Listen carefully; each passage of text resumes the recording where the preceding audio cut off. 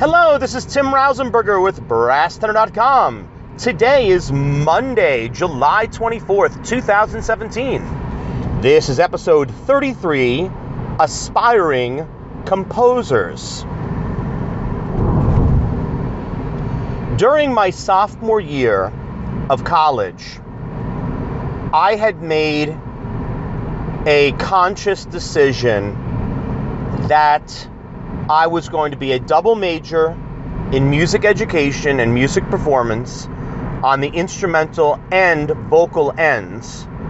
But I also wanted to do something else. I wanted to take every music course available at the university, including ones in the orchestral and string realm.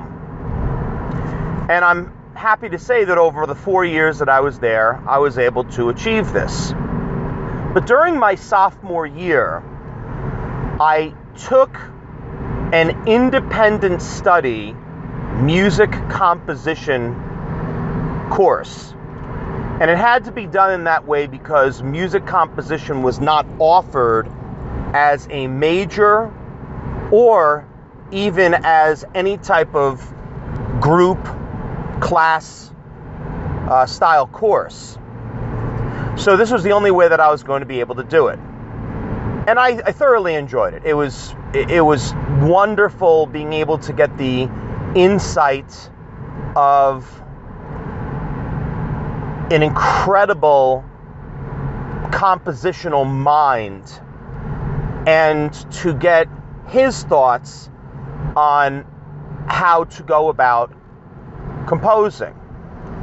But there was something that was missed during that class, and I think it's something that unfortunately is something that's being missed by a lot of aspiring composers today.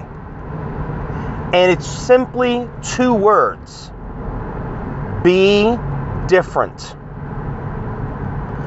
If you are going to make it as an aspiring composer, you must be different. There has to be something that you have to offer in your music that's different than the norm, that breaks the mold, that shatters the proverbial glass ceiling. And I'm finding more and more that a lot of people are not doing anything that's much different. Now, this is not to say that their music is bad, because it's not. The issue in today's world is we are oversaturated with everything. The musicianship in 2017 is better than it has ever been in history. Our accessibility to anything we want has never been greater. The means to achieve what we want to accomplish in composition or in any other music field or in anything else in life has never been easier. Everything's right there at our fingertips. If you're going to make it as an aspiring composer, you must be different, really different. You have to explore things that other people have not done before. You have to consider going out of your comfort zone, and that can be very difficult for people. I take, for instance, someone who might love analyzing Bach chorales, and then you decide to write some of your own fugues.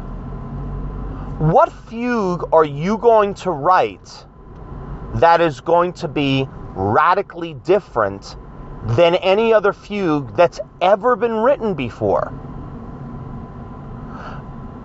Are you going to be able to write two fugues that come to mind, which are Beethoven's Grosse Fugue, or also known as the Grand Fugue, for string quartet?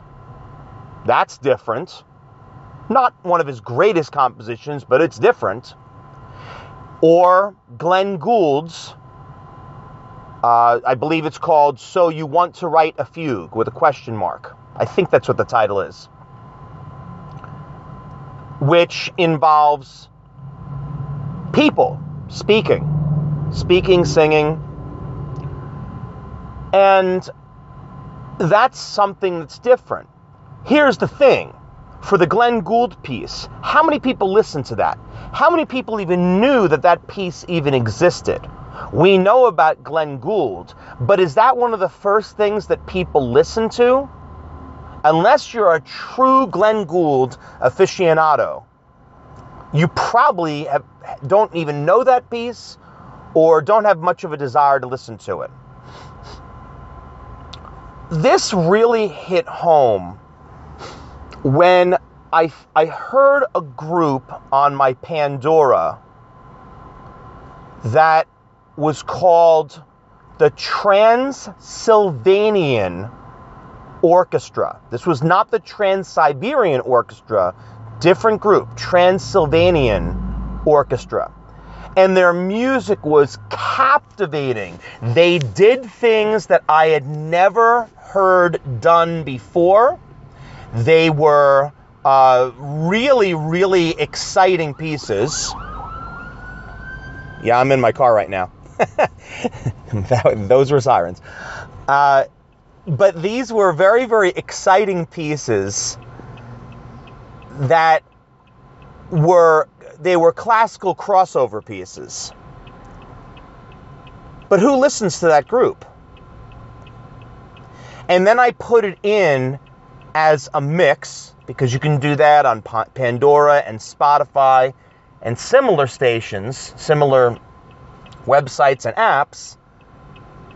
And the music was all brilliant. Right now I'm in the process of listening to a group called Two Steps from Hell. And their music is incredible. I'm listening to music that's in 7/8 that is exciting and fun and different. And I never heard of them until 2 days ago. If you're going to be an aspiring composer, you have to be very, very different.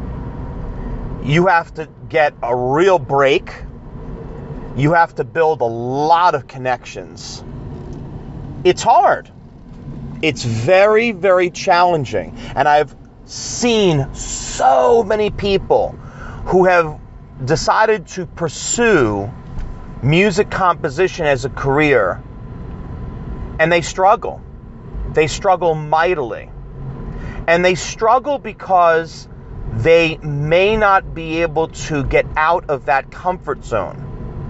If you are going to enter the world of music composition, unless there's something in your music that already is so radically different, you should be prepared to write for literally anything.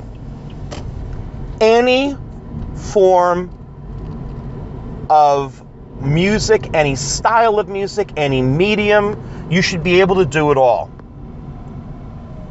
Because I can share with you firsthand that a very, very prominent composer in the band world, that is the concert band, wind ensemble world, was commissioned to write a piece of music, I guess it was about 7 or 8 years ago. And this composer couldn't have written a piece of music that was less accessible, more boring, just dreadful. It was a horrible piece of music, and the person's it was written for an honor band. And it sounded like, with the interactions that we had with this person, it sounded like he had no comprehension at all on how to write for something that was out of his comfort zone. It needed to be similar to how he wrote music rather than what we had requested. And the whole entire thing was a catastrophe. Deadlines were missed. He was very, very unprofessional. And we wound up spending 10 grand on a piece of music that I don't think is ever going to be used again. It became one of those world premieres that never gets performed again. And you don't want to fall into that category as a composer. You want to be performed again and again. You know, one of the only composers that comes to mind immediately who is able to adapt really well and have his music consistently performed over and over and not just be stuck to the one premiere is John Adams. He's a great composer. He writes for so many different media. He's someone, if you are a composition major, you should be listening to his music because he can absolutely write minimalism with the best of them. And I'll put my little plug in here, Fearful Symmetries. There's a piece you've probably never heard before. Pure and utter brilliance.